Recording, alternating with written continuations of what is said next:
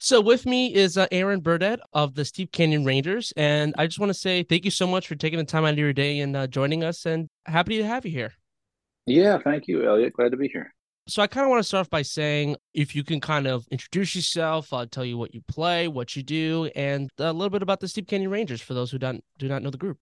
Well, my name is Aaron Burdett. I am one of the vocalists and the guitarist for Steep Canyon Rangers. I've been in the band for a little over a year now.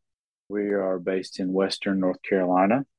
The band started as strictly as a traditional bluegrass band. Started evolving maybe 10, 12 years ago into some broader genres. You might call it progressive bluegrass, you might call it Americana, but we still kind of say we're a bluegrass band, although we play a lot of different things. We also are fairly well known for our work with Steve Martin and Steve Martin and Martin Short show as of late, but the band has been playing with Steve's for, I don't know, maybe 15 years now.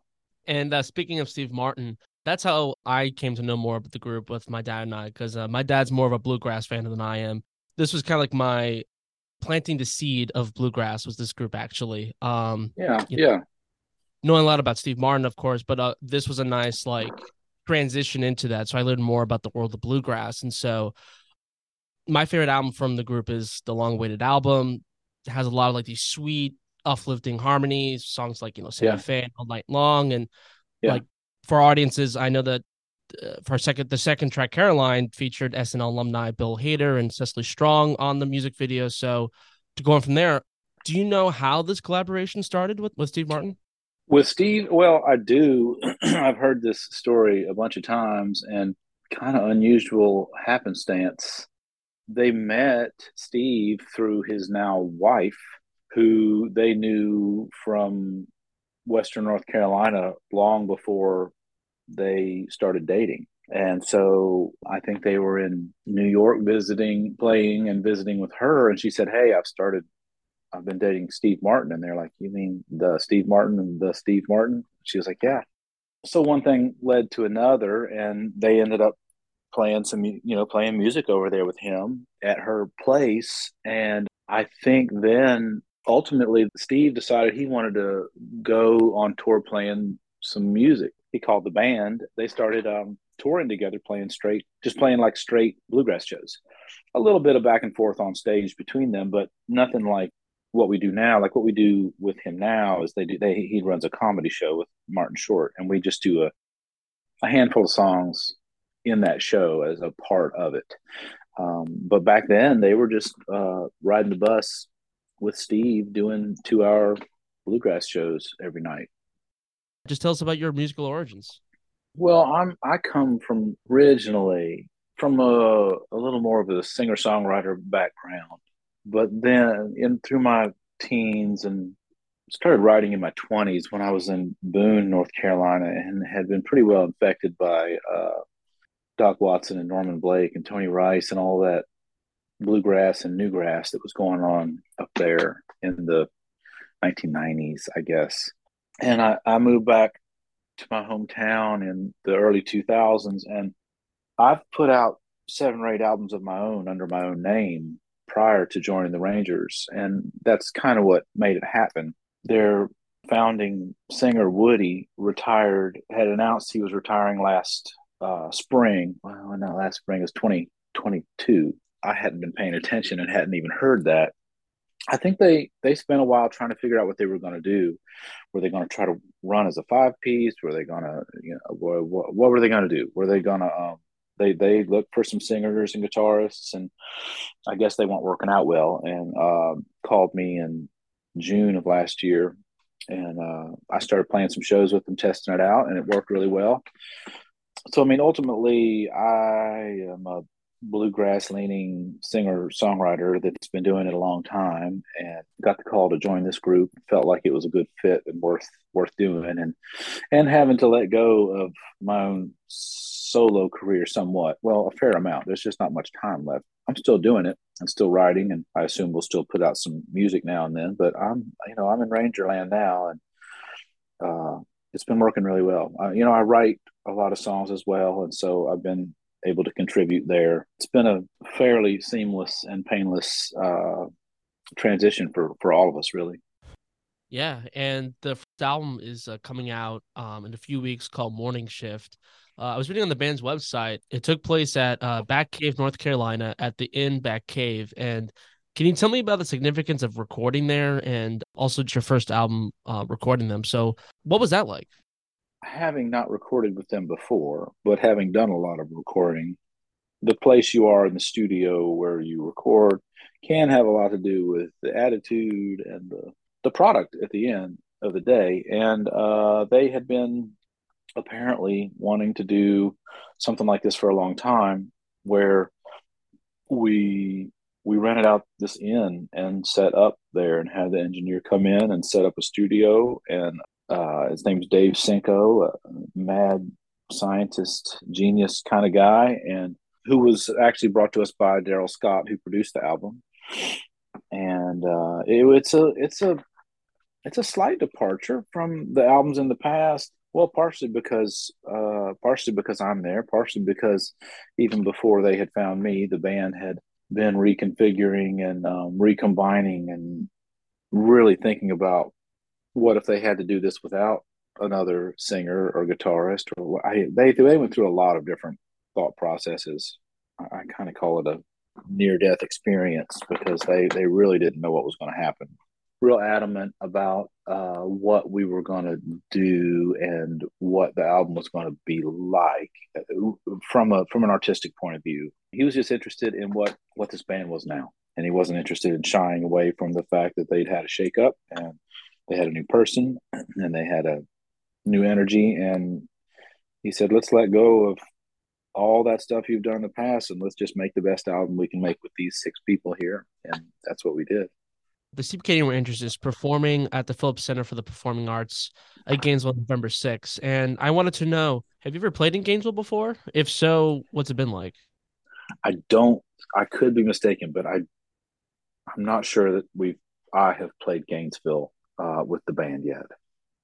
Have you personally ever, like on from your solo career? I don't think so. Sometimes I have to look these things up because both my memory is not what it used to be and it didn't used to be very good.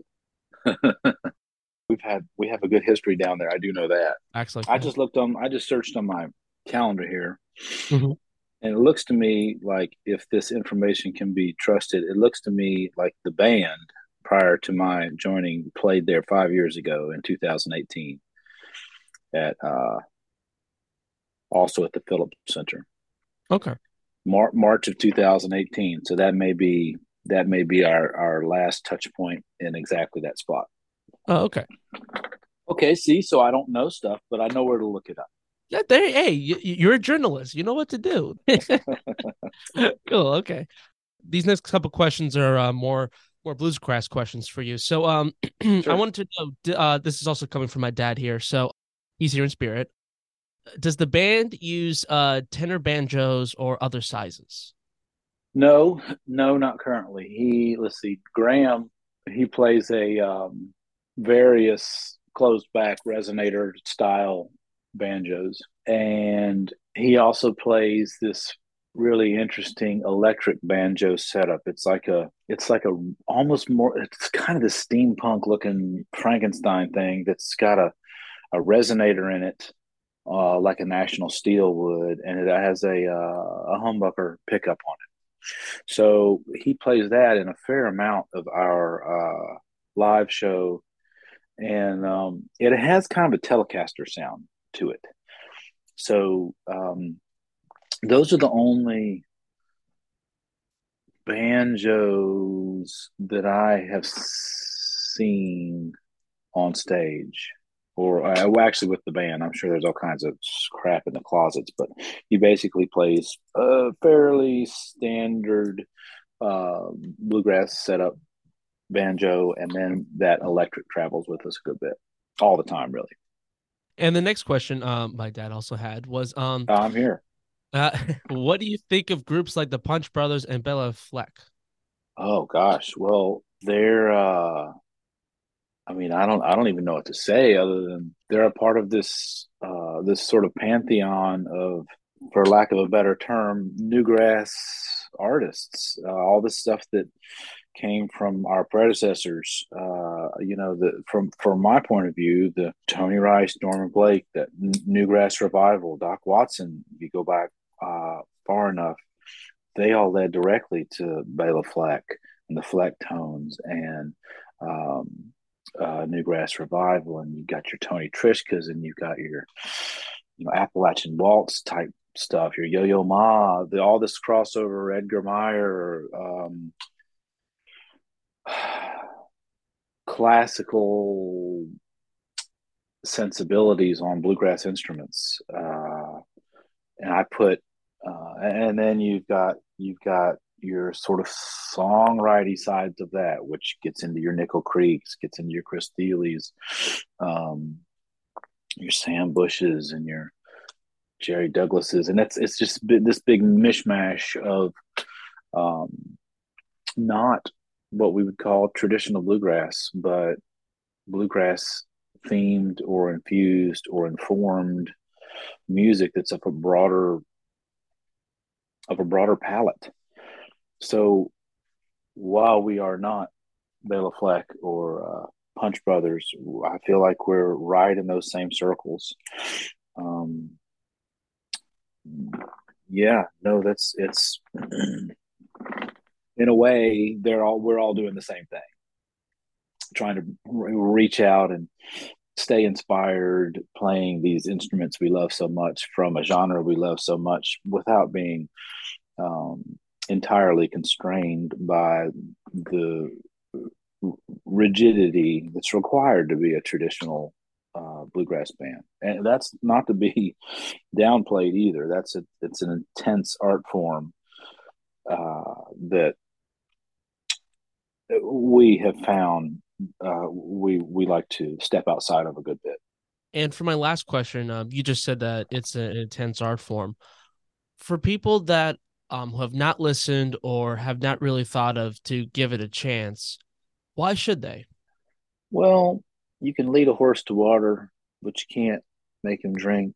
I think a lot of folks, including everybody in this band, were led to traditional bluegrass through a more progressive version of it. For instance, a lot of us came from Jerry Garcia, Grateful Dead, um, and realizing that that's sort of where he came from, and sort of tracing that back. You get into Dave Grisman. If you hear a banjo and a fiddle, and okay, so a great example would be what you just mentioned, Bela Fleck, Punch Brothers, any of these Billy Strings, Old Crow Medicine Show, Steve Canyon Rangers, any of these acts that are out there on the circuit today, Molly Tuttle, infamous String Dusters, these are all entry points into that world. And if you get a little bit interested in that, you might start branching out and seeing, oh, well, wait, where did this come from? In the same way that if you're listening to bluegrass, you're going to go back and listen to some old time because that's where that came from. It just keeps broadening out, and the definition of bluegrass keeps broadening out. They'll call some stuff bluegrass in Colorado that would never get considered bluegrass proper in North Carolina or Pennsylvania or places where that it's really a really strong tradition of traditional bluegrass.